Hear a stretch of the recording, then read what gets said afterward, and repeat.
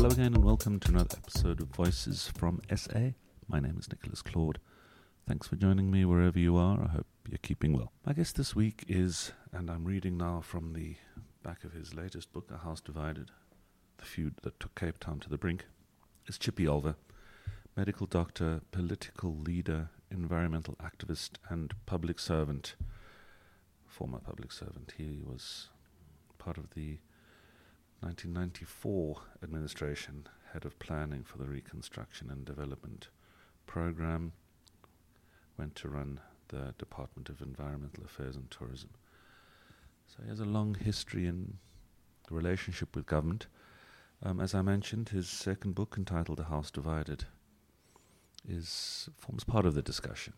The book started out as a look at the mismanagement by the DA of the water crisis in Cape Town, but kind of transformed into more a look at the business of local government in Cape Town, party political funding, political power, personalities. Patricia de Lille looms large as a figure in the book, and much more. It's fascinating, complicated,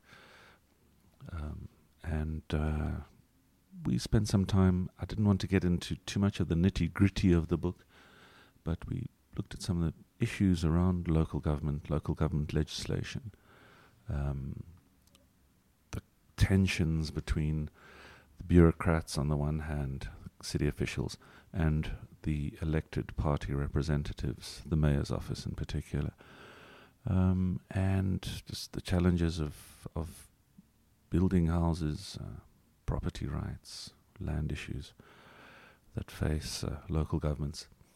We also talked about the current and possible future of the Democratic Alliance, given the crisis it's facing at the moment, the difficult choices facing the ANC, the current state of the ANC.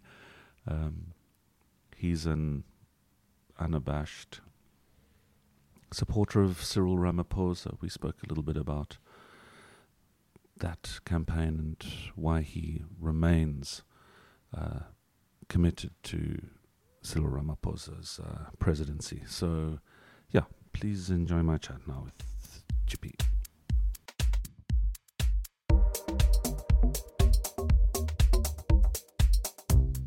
Okay, Chippy, thanks again for your time. Hi, Nick. I was just thinking the last time we did this, you were also on a book tour. Yeah. That was about 2 years ago. A little bit, around about 2 years ago. That was your How to Steal a City. Yeah, my first foray. Your first foray into local government, or the politics of local government. And now you're on a book tour, a draining, I can imagine, at some levels, book tour, with your new book, A House Divided, The Feud That Took Cape Town to the Brink. Ostensibly, as I understand it, you started out that particular project not as a way to balance your the work that you did regarding the ANC in Nelson Mandela Bay with your first book, but you're from Cape Town. You were intrigued mainly by the mismanagement of the water crisis in Cape Town.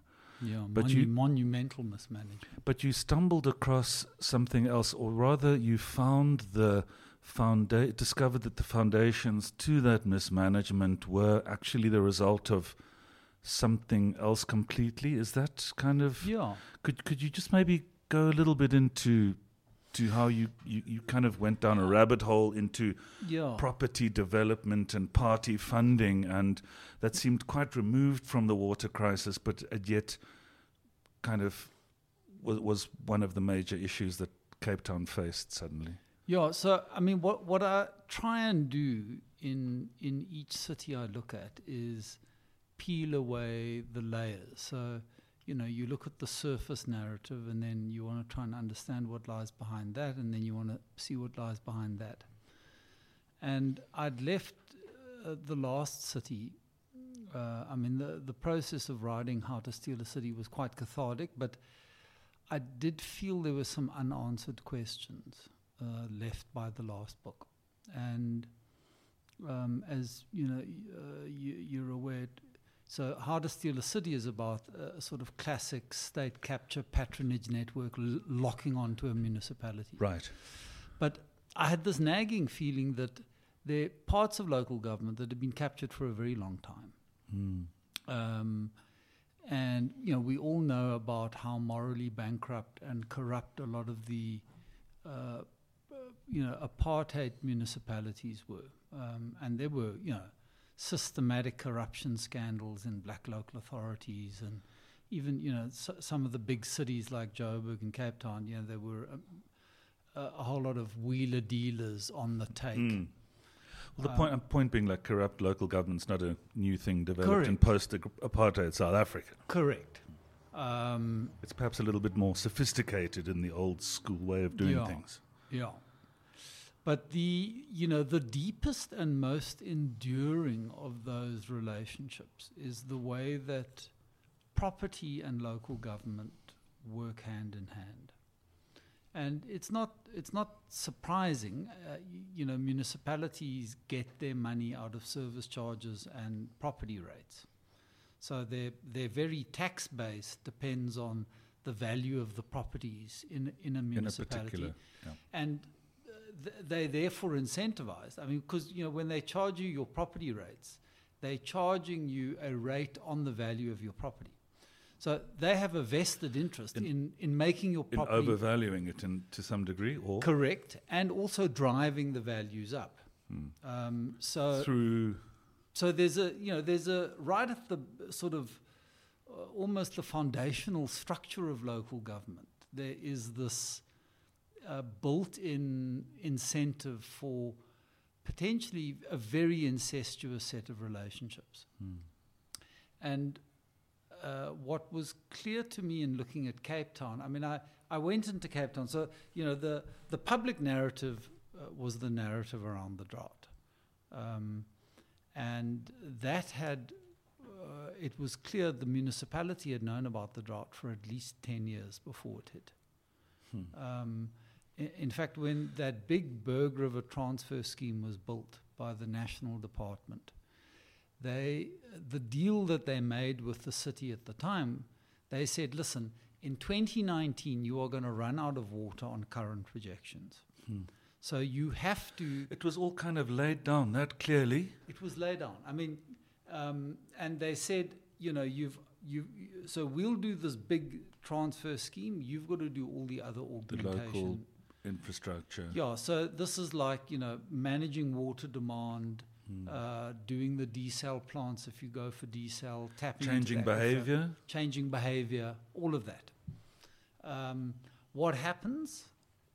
I mean, simply put, bugger all. They did have good rains at one point in time, but the long-term trajectory in Cape Town has been the steadily drying climate. So anyone in the water game knows that Cape Town was high risk. High risk. But can I ask you this? Were there was any thought or planning or any kind of documents, even any studies made as to what was, if you say that this Berg River project was the national kind of water infrastructure for Cape Town and its environs, what was the sort of expectation from the local or provincial government as to what was going to happen in Cape Town? Was it going to be more reservoirs? Was it going to be sort of more infrastructure, replaced infrastructure, that kind of stuff, actual physical work, or was there just a kind of almost a hope in the way that it wasn't going to come to pass? I can't tell you what was in the mind of the politicians, but they had clearly been briefed. I mean, the former mayoral committee member Grant Haskins referred to briefings they were given a decade earlier around the impending crisis. And I couldn't understand why. So, Cape Town's pretty technically competent. I mean, I've known officials in that metro for many, many years. They've got a good team of officials. very serious water experts. And has a good governance reputation overall, doesn't it? I mean, it always does rate still, despite the crisis. Yeah, I mean, if you look at the Stats South Africa indicators on infrastructure, they rate Cape Town the highest of all the metros. If you look at the public participation, public happiness with municipal services, they also score the highest. So, on many indicators, they're pretty good. They're head and shoulders above most of the other metros. And I was perplexed as to why they had stumbled so badly in the face of their single biggest crisis. That they'd known about for so long, that had been warned about it. So, I obviously started digging, and the city denied my research request. In fact, yes, I read that. They made me submit a research request before any of them. Which you feel was even unnecessary in the first place? Well, it's a little bit odd because the Constitution gives South Africans the right of access to any information held by the state, unless it's classified. So most municipal documents aren't classified. And it's very difficult to say to you or I or the person in the street, you can't research this institution. I mean, it's a slightly meaningless decision. And for me, that was just a red flag. I mean, I suddenly thought, okay, so what are they hiding? What don't they want me to find? And this got out into the media. I put it on social media. So the string of people start approaching me, telling me stories of purges that have been going down in the administration, bullying, abuse of officials. Quite a dramatic kind of restructuring of many of the departments, particularly those dealing with housing and infrastructure, if I read that correctly. I haven't quite finished the book, but I'm close. So in 2014, they completely liquidate the housing department. I mean, totally liquidate it. And by liquidate, it involved 2 changes of the mayoral committee member in charge of housing, because the people that had been put in place weren't basically doing what the mayor wanted, which was to fire all the housing staff. And that's Patricia de Lille is the mayor? That's Patricia, yeah. Yes. Then they purged the executive director, basically boot him out, and then they purged the 4 directors under him. And then in the subsequent restructuring, they take the housing department and break it up. So, I mean, they haven't just chased out all the staff. They split off informal settlements. It was an absolutely dramatic destruction. Yeah, I mean, you look at this and people with incredible institutional knowledge as well. These are good people. I mean, I'd worked with many of them over the years. I mean, the executive director went and worked for National Treasury afterwards, right? He was their human settlements policy wonk. Highly competent guy. I'd worked with many of the directors previously. So one of them I'd encountered in the urban sector network in the 80s. I mean, she'd been in the game for a very long time. These are committed, dedicated people implementing progressive housing policies and social housing, mainly for low-cost, low-income communities. And I was gobsmacked that they had gone out so deliberately to break a department, break it. I discovered the same had gone down in planning, and particularly the spatial planners. So these are the people that are in charge of, organizing the way development happens in a city so it's logical and meets everyone's needs, it's inclusive. I mean, the big concern of planners is to try and densify in your urban core and create nodes of development and transport corridors that link them up. They call it transit-oriented development, TOD. That's the big sort of... Is that different to catalytic development? Well, I'm not quite sure what catalytic development is. Because it's just something I came across in the books. I'm trying to act more fancy than I am. Oh, well, Patricia decides to back these catalytic projects. which are also meant to be sort of sow the seeds for broader kind of it sounds community. It sounds great, a catalytic project which can change the nature of the economy and stuff. I'll come to the catalytic project. Okay, I didn't. I was just asking for some clarity. But she equally smashed the planning department. So this is after human settlements had been smashed. They liquidate planning. They get rid of the executive director, that's the head of department. They get rid of Kathy Stone, who's in charge of spatial planning. They get rid of a couple of other people in that department. They break that department up and spread it again all over the administration. And I was trying to find out why they were doing this. Yeah, exactly. So what the purpose of that was. What's driving this monumental restructuring of a machine that basically works? A fairly well-run machine. And I followed each one of the people that had been fired and linked them back to decisions where they had gone against the mayor.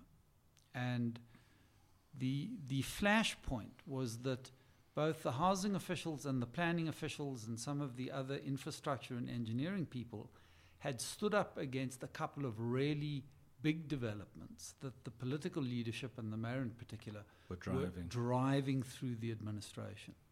And these were not unproblematic developments. These were developments mostly out on the urban periphery where they shouldn't be developing in the first place. For instance, the one called West Cape, which was right up the west coast, on the way to Atlantis. I mean, we all know the experience of the Atlantis deconcentration node. And, a wasteland. We were told by the apartheid planners, business will move out there because of cheap labor. Well, there's been no economy. They've moved, a whole mini town of people and dumped them in a place with no industry and no jobs. And West Cape was going to be the same. Even worse, it was within the nuclear evacuation zone. Yeah. There was no transport infrastructure linking it. It had none of the water or the bulk sewage connections.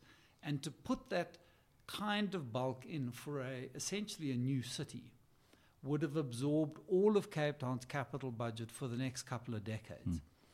So it would have meant that you're not doing all the other things that a city could be doing. It wasn't, and do this and do that. Yeah. I was relieved to hear there was actually a nuclear evacuation plan, I have to say. Yeah.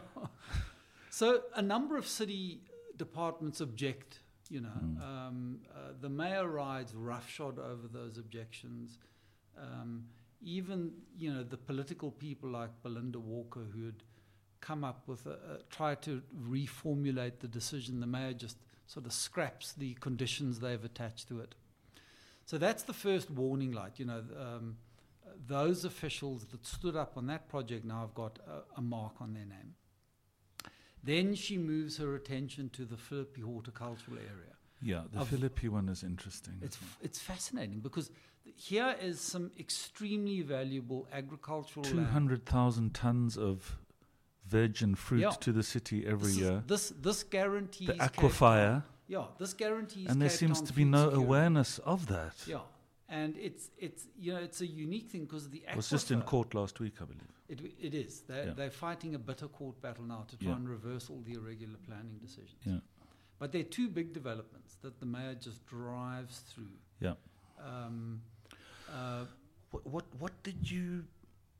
What conclusion did you draw? I mean, if I can sort of summarize in my own head what I've read so far. On. No, it's fine. But I just wanted to sort of speed it up a little bit. If I can join what I think are the dots, property development is linked to party funding, and Patricia de Lille, as mayor, wanted to create her own sort of channel of funding outside of the DA's sort of prescribed funding methods, and so wanted to ingratiate herself perhaps with property developers by steamrolling completely in that kind of direction. Is that kind of Correct. the conclusion you drew? Is my mind in the right place there? Broadly, I mean, but just to qualify it, I mean, I found I was not able to find any of the evidence about these developers making particular donations to particular parties, either the DA or to Patricia's war chest for the party she was yet to form. What I've done is left the reader to draw their own conclusions about it. But I've assembled minutely all the evidence of all the behavior. Yes, it is very forensic, for sure. And a set of otherwise irrational decisions. Yeah. You know, where a lot of political capital is being invested on developments that are not part of the spatial plan, are opposed by a lot of your technical people. They're in the wrong place. It's not inclusive. This is not development that's creating social housing or benefiting the poor. It's or trying to break down the sort of spatial apartheid of cities. It's lining the pockets of a few developers. And some of them are very close to Patricia. You know, there's Mark Wilcox, who used to be the CEO of Mvelapanda, who's intimately involved in the Maidens Cove development. There's Uvest, who, you know, also Mvelapanda has some financial links to, who drive a lot of the PHA developments. There's some financial irregularities going down in Oakland City. West Cape virtually implodes because the guy backing it is extremely dodgy. So it certainly suggests that there's a set of backroom deals being done between developers and political leaders. That you say, of course, has been going on for a century. Centuries. I mean, it all goes all the way back to the first British occupation of the Cape. And would you say, I want to touch a little bit now on local government legislation, a bit more specifically. I mean, those are obviously then issues that you would expect in other large or even small cities, the control of zoning, planning, permissions is actually a very powerful thing, even for a local mayor in a small town or the planning committee in a small town to be in. Is that true? And I just want to touch on something that you said on the book launch at Love Books last week that I attended with you, where you sort of didn't take full responsibility, but you had some role in writing up some of this local government legislation, or what, you didn't really expand too much on that, but I just can we maybe talk a little bit about that and what your sort of misgivings are now, if I can put it that way. So part of what I worked in government for some years, from 94 until 2005. And part of that period, I was in charge of the local government system in the country. And we put through all the legislation that governs local government today, the Municipal Structures Act and the Municipal Systems Act and the way of demarcating municipalities, all of that. So when we were passing this legislation, our central concern was how to drive change through these very fragmented and ossified municipal structures.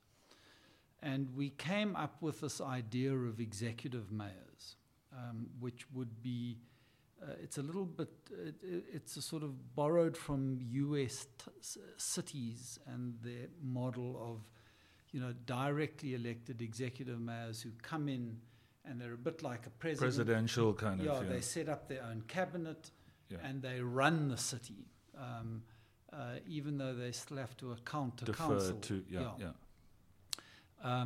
It was a slightly artificial creation in our system. And we've been sitting, you know, a couple of years later with a problem in that I think we've now completely overcorrected and put too much power in the hands of the political leadership vis-a-vis municipal administrations. So as it stands now, all your senior municipal appointees are on fixed-term contracts, which are up at the end of a municipal term. And an election cycle then. Yeah. So every time a new council comes in, even if it's the same party coming into place, they want to bring they bring their own people in. So there's this constant churn. No continuity in local government, and it creates a very unhealthy line of. Basically, you know that your job's on the line unless you ingratiate yourself with the political leadership. So these officials are extremely disadvantaged vis-a-vis the politicians, who are then able to demand things that officials should not be allowing to happen. So it's enabled political interference in supply chain management, in appointments of staff. There's stories of politicians being involved in the most minute procurement decisions.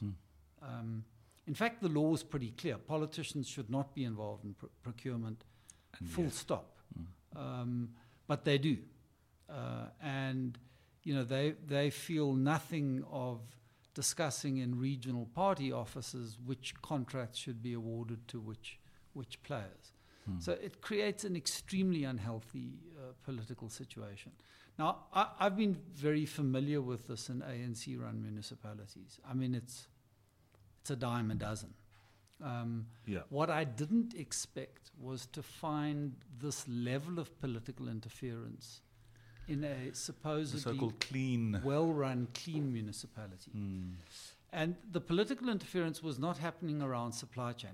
Cape Town's supply chain is run pretty cleanly. In fact, there's a paranoia about getting a negative audit finding. Right.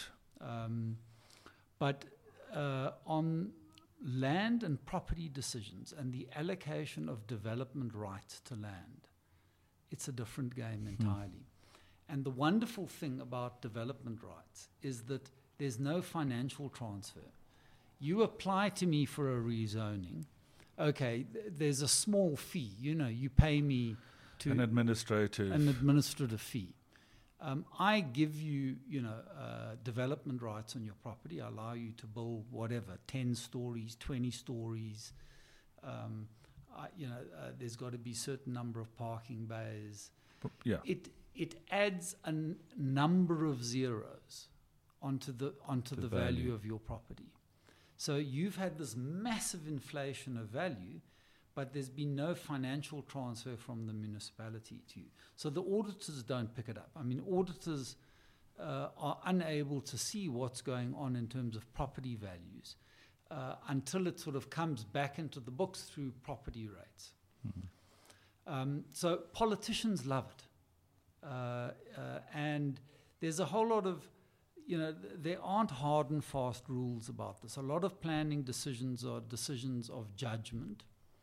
And for a long time, mayors and members of their mayoral committee have been able to get themselves involved in these kinds of allocations of development rights.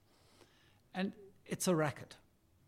It's a racket which you'll find in almost every municipality, but I was particularly surprised to find it in Cape Town. And not only in South Africa, of course, as well, we should add planning rights and all of that. Oh, yeah. Jeepers, I get the private eye these days, and you read about some of that stuff at the local government level in the UK. It's kind of quite eye-wateringly corrupt as well. But it's corrupt in that sort of very, as you say, hard to identify sort of way, because I'm still trying to find out, okay, the zoning planning or rezoning permission is given. How does the money then sort of find its way back to the person or the party that has granted that permission? If you say that there's no transaction apart from that administrative fee, what forms does that take? Is that a kind of just a sponsoring of a charity or an event or buying the T-shirts kind of thing? Well, I cite a couple of examples about how we do know it's recycled. For instance, one of the developers mentioned in the book makes generous donations to a number of Patricia de Lille's charities. I mean, on the face of it, that's a good thing, but they're also benefiting from decisions. The Sun Grand West Casino, during the period that Patricia's provincial leader for the DA, and there is a casino license that they've got exclusive rights to. The Western Cape is now considering issuing a new casino license that will bring some competition in. They, for a number of years, sponsor Patricia's Golf Charity Day. Right. This is not, maybe I'm being a bit churlish to suggest that there's something untoward about it, but there's a connection between two decisions that, raises a whole lot of questions. On the more serious side, Brett Herron recounts this instance where he's taken to a DA fundraising event with all the property developers there. And then asked to leave the room at some point. Before they start discussing actual amounts, he's asked to leave the room. But, what we know from that is that certainly almost all the property developers are funding the DA as a political party. What was that classic quote? All the bad guys are in property development, but not all property developments are bad. Necessarily bad guys, yeah. Shame. So before you think the whole property industry gets a bad rap, there are many guys with integrity. Look, one thing that struck me is if you go into that sort of level of, building a new community or something like that, it is quite a big deal. There's a lot of money and time involved, and there are risks. And I suppose in that context, you want to make things move as quickly as possible, so the thing is as risk-free as possible. And I want to just touch on then the issue of red tape and regulation and compliance, because it's also something that you kind of you touch on in the book as well as kind of a debilitating factor on all of this, that it's so bureaucratic that it becomes almost self-defeating. This quest for compliance and clean government is actually creating dirty government. Yeah. Is that sort of the right way to... I think you're putting it beautifully. So I spent a lot of time talking to property developers, and I wanted to get inside their own head and see how they think about the world. And as you correctly say, the development process for them is a nightmare, because if their time frames stretch, so if your development takes 6 years instead of 4 years, it can push you underwater. Yeah. Because your holding costs for the land and the infrastructure become exorbitant. So it's for many of the developers, as their time frames stretch more and more and they see their development going down, they will do quite stupid things in order to get that development pushed through, including, they'll start reaching out to anyone that they think can fix the problem for them. Yeah. And certainly all of them would have tried to mitigate risk in some way or another by making sure that they've curried favor with the political leadership of the day. Yeah. And almost certainly that involves making some donations to political parties. And I'm afraid that's how the world works. The problem we've got in this country is that there's no transparency in party funding. That's it, yeah. So what's happening, we expect our political parties to come to the table, fight elections. We don't ask questions about how they get the money to fight those elections. Yeah. And out of the public eye, they're making deals with people behind their backs. Yeah. And it's the hard reality of politics. You've got to go out and raise the funding. There are very few philanthropists out there. They're all going to be asking for some sort of quid pro quo. And deals are done that end up subverting or compromising an election manifesto. So I'm telling the story of Cape Town, partly to illustrate what I think is a systemic problem in our politics. Right. The party funding. Party funding and the secrecy around party funding. Yeah. this incestuous relationship that exists between developers and political leaders. Politicians. And, please don't get me wrong. I'm not arguing against development. I mean, we need development to take place. What we can expect, though, is that, the person occupying the mayor's office is balancing a whole lot of different needs and interests and ultimately making decisions that are in the public interest. So the developers have got a set of things they need done and driven through. But equally, there are many layers of society and disadvantaged communities who are not able to get their voices heard properly, whose interests also have to be taken into account. You raised the point about inefficient bureaucracies, and I spoke to quite a few officials inside the administration who not maybe hamstrung rather than inefficient. I don't know if inefficient is because as you say, they're good people working in these structures, but they are somehow... On the whole, they're good people. One hand tied behind their back through all this red tape and all the hoops they have to jump through. Well, Cape Town runs on...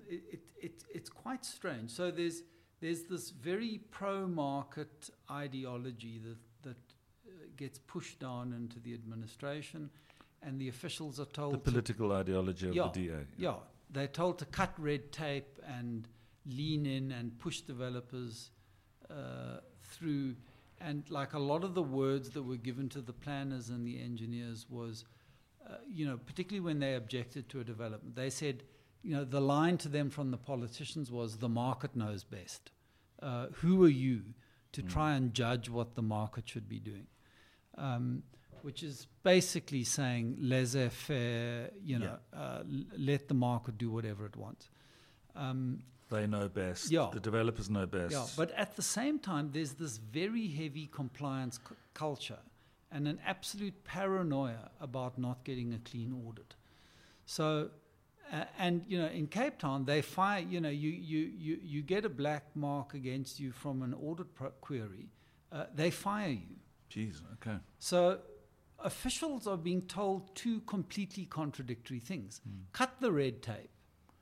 But cut corners where you can. Cut corners where you can, but absolutely no compromise in terms of compliance. Yeah. And they really struggled to navigate between those two poles. And often when they were panicked and in a corner, they would then go to legal for a legal opinion. Well, that now adds another 3 weeks onto a process. And money. And what developers were finding is that the administration broke down. I mean, during the period of Delil's reign, what with the big restructuring that was happening, she was centralizing power more and more into her office. They got these contradictory impulses. And, 2016, 2017, 2018, the administration starts grinding to a halt. And the message given, even to like really competent, experienced line managers, is you no longer make policy. We're centralizing all of that into the mayor's office. We're going to drive the big catalytic projects from the mayor's office. We're going to come up with the water resilience plan, which was, the crisis plan to get Cape Town out of its predicament. So they disempowered their most technical, experienced bureaucrats. And it's that condition that they then ran into the water crisis. They just were not equipped. Yeah. Just on a purely technical, bureaucratic, administrative level to make the required decisions. Yeah. And then, or that there was a force that was forcing decisions that were bad decisions. There was this bunch of smart-assed, academically highly trained the Oxford graduate crew. Yeah, they call them the laptop boys. So these are the people that were staffing the mayor's office. I can kind of picture them. Very convinced that they are God's gift to mankind. I've met them. No experience of actually running government. Quite smart, though. Very smart. Yeah. Very socially engaged. They do well in a sort of McKinsey... From privilege, definitely from privilege. And they would come into the room where all these senior experienced officials are sitting. They'd open up their laptops and they would start issuing policy prescriptions. And it created a very toxic atmosphere right at the top of the administration at the worst moment. And then to boot it all, the DA sees Patricia doing all these deals. They don't see the ching going into their bank accounts. And they start suspecting that Patricia's building up a war chest to break away. And all hell breaks loose. So that was the fundamental breakdown. Well, a number of the do you think that was Patricia de Lille's plan all along? Is that the sense you get? That she just saw this as a stepping stone, as a That I can't say. I spoke to a lot of the DA leaders on the other side of the battle, who said they thought she was raising funds for her own war chest. And you can then understand the intensity of the conflict and how quickly they entrenched themselves into this factional contest. Because I was perplexed. Which also might have been ideological as well. There were ideological elements. I'm just giving the histories of the... People have said that Patricia's got a more social democratic stance. I mean, I have to say, given all of the political capital she had, I remember she was, she had a full 5-year term plus another 2 years. Yeah, massive, 66% that first time round. She won a huge mandate. Yeah. At the time she won that mandate, she had fought the election on a platform of integrating Cape Town and being more socially inclusive. So it was a great, very progressive mandate. And she had a big capital development fund that had been building up. So, but instead, what did she spend all of that capital on? It was on these huge catalytic projects that had very little of a social or social housing element to them. Yeah, that's the one thing that did strike me, is there was very little effort to... we talk about spatial apartheid and the need to kind of integrate cities more and bring in more low-cost housing, inclusive housing, whatever you want to call it. And you just don't get a sense that was ever kind of part of it. And that also just strikes me as being... she's from the PAC, for crying in a bucket. Well, so I do believe she has genuine social democratic instincts.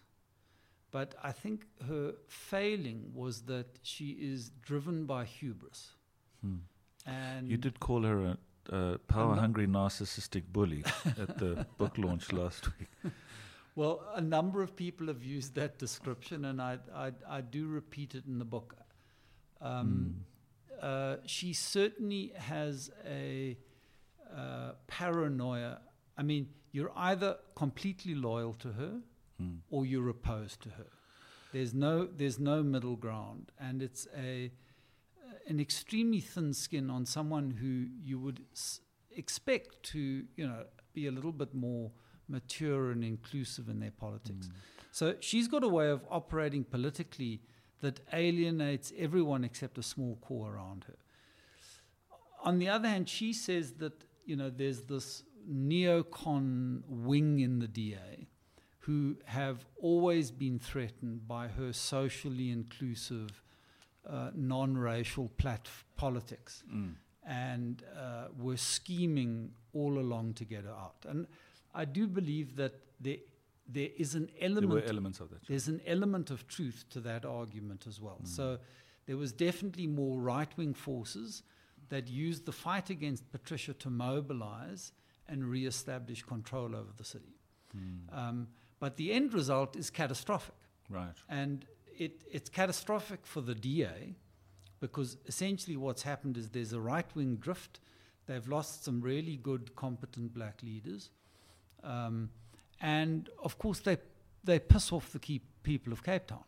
So, Cape Town, the DA, in the 2019 elections, there's a fall of 11% in electoral support from the 2016 to 2019.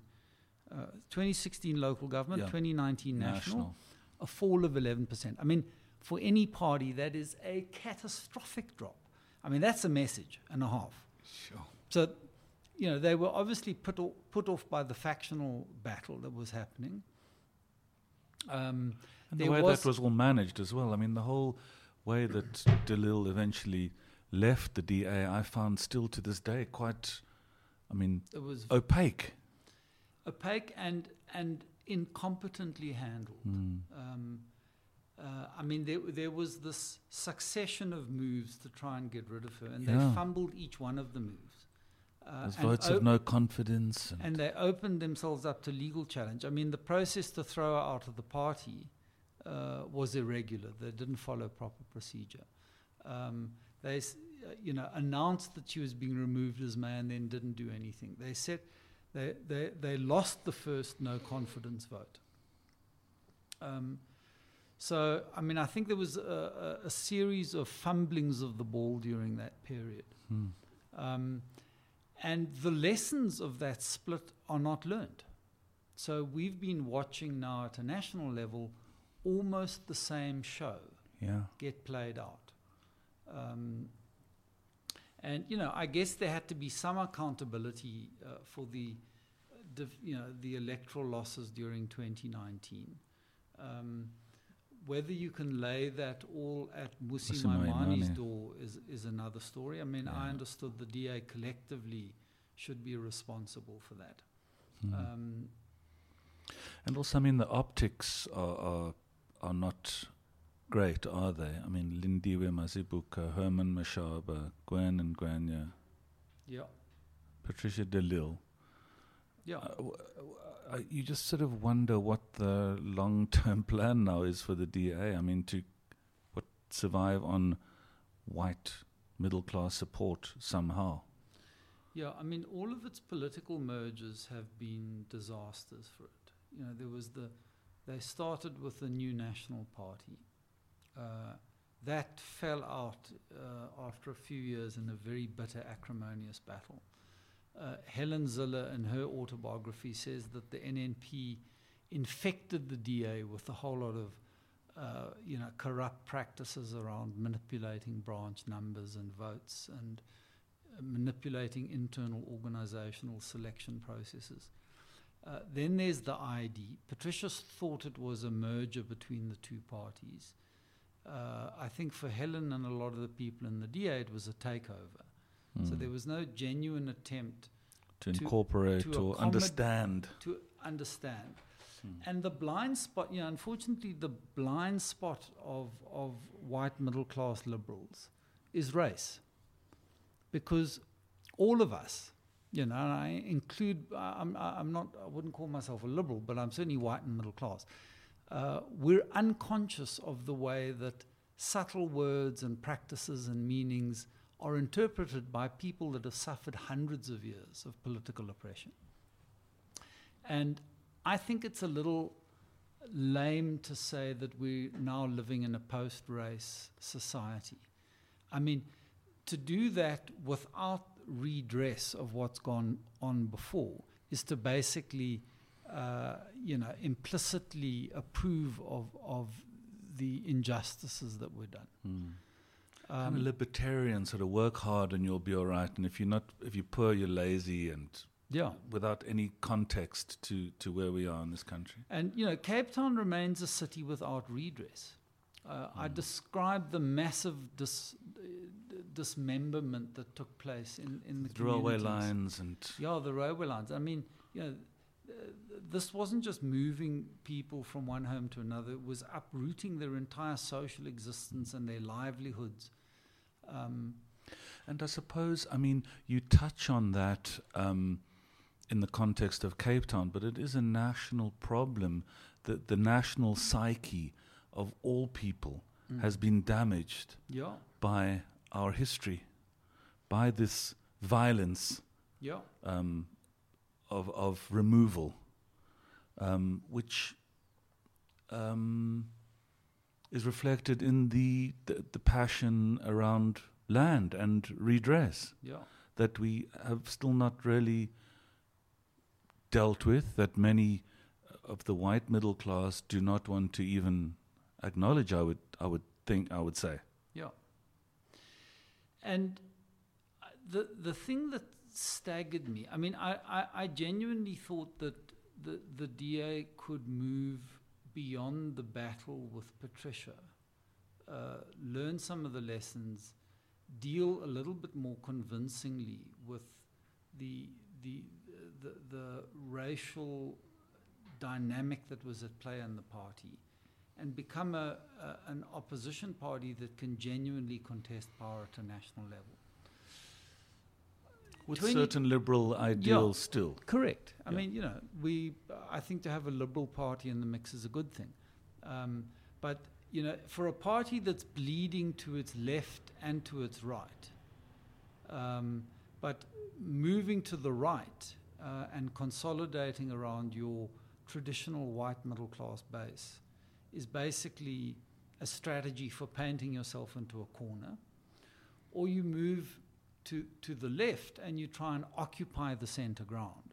I mean, which choice do you make? Because they've now made a very deliberate choice. I mean, not that I'm saying Helen Zille herself is a right-winger. I think she's a true believer liberal. But she's being used as a cipher, as a proxy for a very conservative element in the DA to entrench themselves. And they've lost any real credibility in terms of appealing to a non-racial constituency. So I think we're seeing a major political realignment happening. I mean, the current context, all the parties are failing us. I mean, totally. The ANC is paralyzed by internal factionalism. It's not fit for purpose, is it now? And, the hard decisions to lead us out of the economic mess that we're in, it's just not able to take because it's all too contested internally. What are those hard decisions? Well, fixing this economy is going to involve some really heavy lifting with putting the unions a little bit back into their box, sorting out labor market issues, fixing the state, ripping the patronage networks that have entrenched themselves in the state out of it. In the bureaucracy itself. In the bureaucracy. I mean, and it's not just party patronage networks. It's, it's patronage networks that run all the way down to the petty corruption at the bottom. Our civil service is massively bloated. There are large parts of the civil service that I can tell you can shut them tomorrow. You can cut them off and you won't notice a difference. No one will notice. You could halve the state without anyone blinking. Crikey. And let alone the state of the SOEs and... Yeah, so, all of those are hard decisions. I'm not a macroeconomic expert, but, so we can debate whether interest rates should go up or down. And You're talking about just some fundamental structural decisions. So I feel the ANC is paralyzed in terms of making those decisions. But what is the alternative at the moment? I mean, do you give it to the Gucci populists of the EFF? Do you give it to this fractured DA that is unable to navigate some of the basic contradictions facing our society? There's a lacuna, there's a space. And maybe what's about to happen is that something's going to move into that space and put another alternative on the table. I mean, I was quite interested. Fascinating. I was interested that both Musi and Trollip resigned not just from their positions but from the party as well. Yeah. And I'm wondering whether we're seeing the formation of some sort of new party to move in. Wow, but I mean that would require some group from the ANC to join them somehow, wouldn't it? Or a lot of goddamn money. Because I mean we've seen with Cope, Bakang, ID, Good. I mean it's all good and it's all good and well. We've I mean not had a happy experience. It's not. There's been no real traction. But maybe you're right. Maybe there seems to be now globally something happening on the streets is forcing now a change in thinking at a leadership level in a lot of countries. I think I sometimes just see right-wing fascism on the rise everywhere, but I think there's something else going on, and maybe that kind of thing will happen here. My fear is, a lot of civil society, street protest has been quite disjointed and seems to lack any formal direction or leadership. And I mean, maybe that's what you're saying, that there is a space now for that leadership to step into. It's going to be fascinating to see. I just want to touch briefly again, or go back to Patricia de Lille, because she's now a minister in the government. Yeah. I mean, how did you react to that? Well, I was quite taken aback because she had so sort of dramatically shattered the Cape Town institutional framework. And she's in charge of some really large pieces of property now, including all these. Well, it's Department of Public Works, right? Department of Public Works, and they added infrastructure to it. I mean, wow. Dripping with rents, with a department that really, City of Cape Town at least worked. The Department of Public Works largely doesn't work. It's a monumentally large, ponderous, inefficient bureaucracy. I remember 15 years ago trying to get them to give us new offices for the Department of Environmental Affairs. It was impossible. I spent 5 years. By the time I left, we were still discussing no progress. Even though there was space available. Yeah. So maybe Patricia's the right medicine for the Department of Public Works. Stomp in there. Get rid of the dead wood and off you go. Yeah. Who knows? She might do some great things.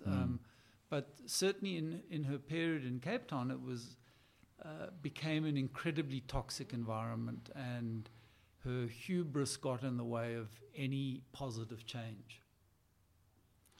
Chippy, we need to start just wrapping up here. I do want to just touch on now the Cyril Ramaphosa presidency. You were, I would have to say,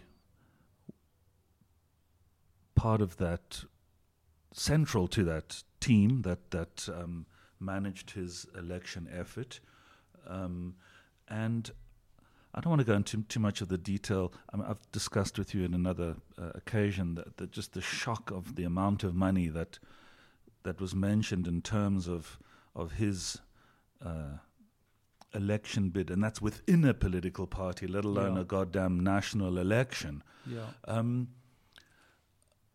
It kind of says something again about this whole party funding issue, although that is a different matter, isn't it? A political party's sort of internal machinations are separate to an electoral campaign, I would imagine.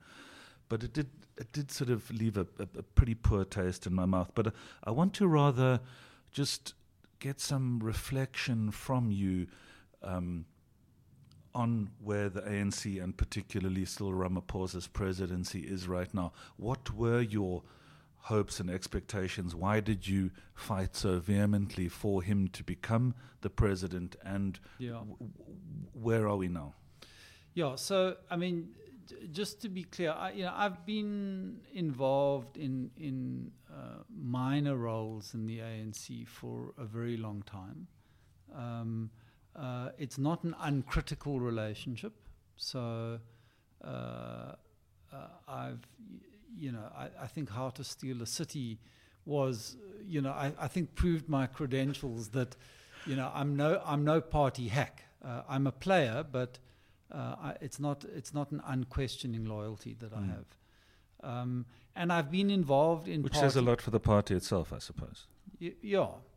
I've been involved at various times in fundraising efforts, and I've discovered how difficult it is to, you often set out with grand principles, and it's quite difficult when push comes to shove to hold the line. So I did play a role. It was a very small role in the CR17 campaign. I got engaged in that campaign because I believed passionately that Cyril Ramaphosa was the right person, and that a Zuma-backed presidency would be absolutely catastrophic for this country.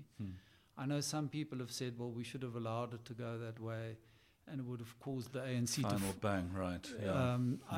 I think there would have been so much destruction on the path to the point of getting out that I'm not sure we'd ever have recovered it all. So I make no apology about backing the man. I think in terms of the internal ANC politics, he's been masterful at trying to juggle between these different factions. And I think he's stemmed an enormous amount of the rot. So he's still the guy. I can't think of anyone better for doing this. But it doesn't detract from the fact that he's navigating almost diametrically opposed factions that often mean that there isn't a clear leadership and decision-making from the ANC. And that's the problem that we're facing. I think it's becoming increasingly paralyzed and unable to make the quick, hard decisions. Let's see. Cyril may still lead us out of this mess. I know that when all of the details were revealed about the CR17 campaign, people were shocked at the quantum involved. It was $500 million. That's a big amount of money. Unfortunately, that's what presidential campaigns take.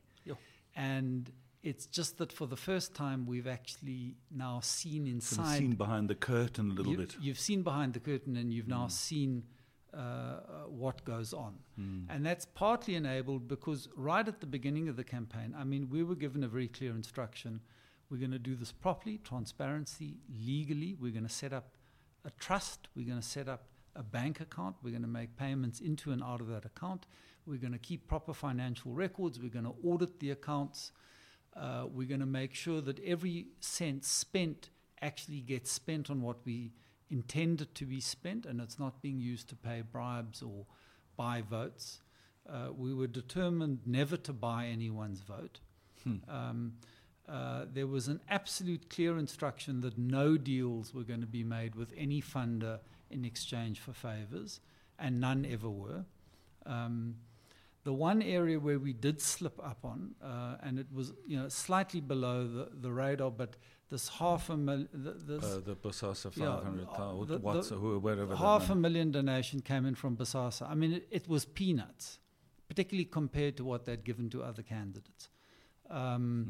It hardly made a blip on the radar, and we should have turned it back then and there, because even though the full extent of the Bosasa corruption hadn't been revealed, there were question marks that were already being raised. And many of us, if we'd known about the donation, would have bounced it. So, the president's apologized for that. I don't think there's much more to say on that front. I believe it was not the order of the rule. Most of the donors were the established corporates. These are the same donors that donate to everyone. Have funded the DA. They've funded other candidates campaigning. They probably also fund the EFF. So we ran a clean campaign with transparent finances, and I think we were subjected to some heavy public scrutiny, and we've passed the test. No one has been able to show any corruption in that campaign. So I would do it again if I was given the opportunity. It was a privilege to serve in that capacity. I play no further role in government or in the CR campaign, but it was a privilege to play that small role that I did. I suppose one thing that people are waiting for is something more tangible, i.e. prosecutions to come out of these commissions. Yeah. But again, I suppose the inaction or inactivity of the NPA is part of the legacy of the Zuma presidency, or how do you? It's kind of, is it like a three-dimensional chess game that Cyril Ramaphosa is playing, and just the NPA component is just one of those dimensions then, or? Look, Cyril, from what I can see, is genuinely committed to an independent prosecutions authority and would not in any way seek to try and direct or pressurize them either for or against any particular prosecution. I saw some statistics that Shamila Batoy released the other day, where she was just tracking the number of prosecutions that the NPA has been driving, and has shown the huge leap in prosecutions in the last year. So it certainly looks like she's getting a lot more prosecutions, some momentum going under her belt. But these are not the big, high-profile prosecutions that we're all waiting for. What's interesting is that you're starting to see action being taken by a number of different government agencies, and I get the sense that a real drumbeat of momentum is building up. So SARS is now going after all of these high-profile individuals that have been sucking the hind teat of state capture and creaming off billions. So I think that's going to really start warming things up. The asset forfeiture unit is back in action. Yes, I saw that. And Willie Hofmeyer's in there, and he's remarkable. And I'm pretty sure we're going to see a lot more action in terms of asset forfeiture coming down the pipeline. A couple of months ago, there were the prosecutions taking place around the northwest municipalities and the corruption there. So that's a strong point. And Zondo is doing some remarkable work. So, watch the space around Estina Dairy Farm. I mean, they've really dug into that and are about to, sort of put the redress to that dreadful public protector report on the Estina Dairy Farm matter. I think we all have very good grounds to be impatient and to say where are the prosecutions.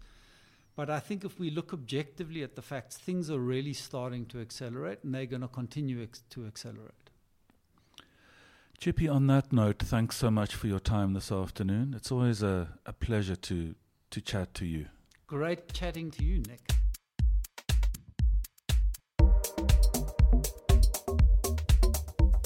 The House Divided is available at all major bookstores and online. It was quite a discussion. I have not completed the book. I'm very close to it. It's complicated, fascinating, and kind of shows some of those grey areas that can emerge in local government, whatever the party in charge, I suppose. I've been remiss in the past not to mention that the editing software for this production is provided by Hindenburg Systems. They're a Danish company. It's a post-production tool designed specifically for audio journalists. You can find out more about Hindenburg Systems at hindenburg.com. Voices from SA is hosted on Audio Boom. You may also subscribe to us. Voices from SA is hosted on Audio Boom. You may also subscribe to Voices from SA via Apple Podcasts, Spotify, Radio Public, Deezer, or indeed wherever you get your podcasts. Tell your colleagues, tell your friends, tell the world. Until next time, I'm Nicholas Claude. Cheers.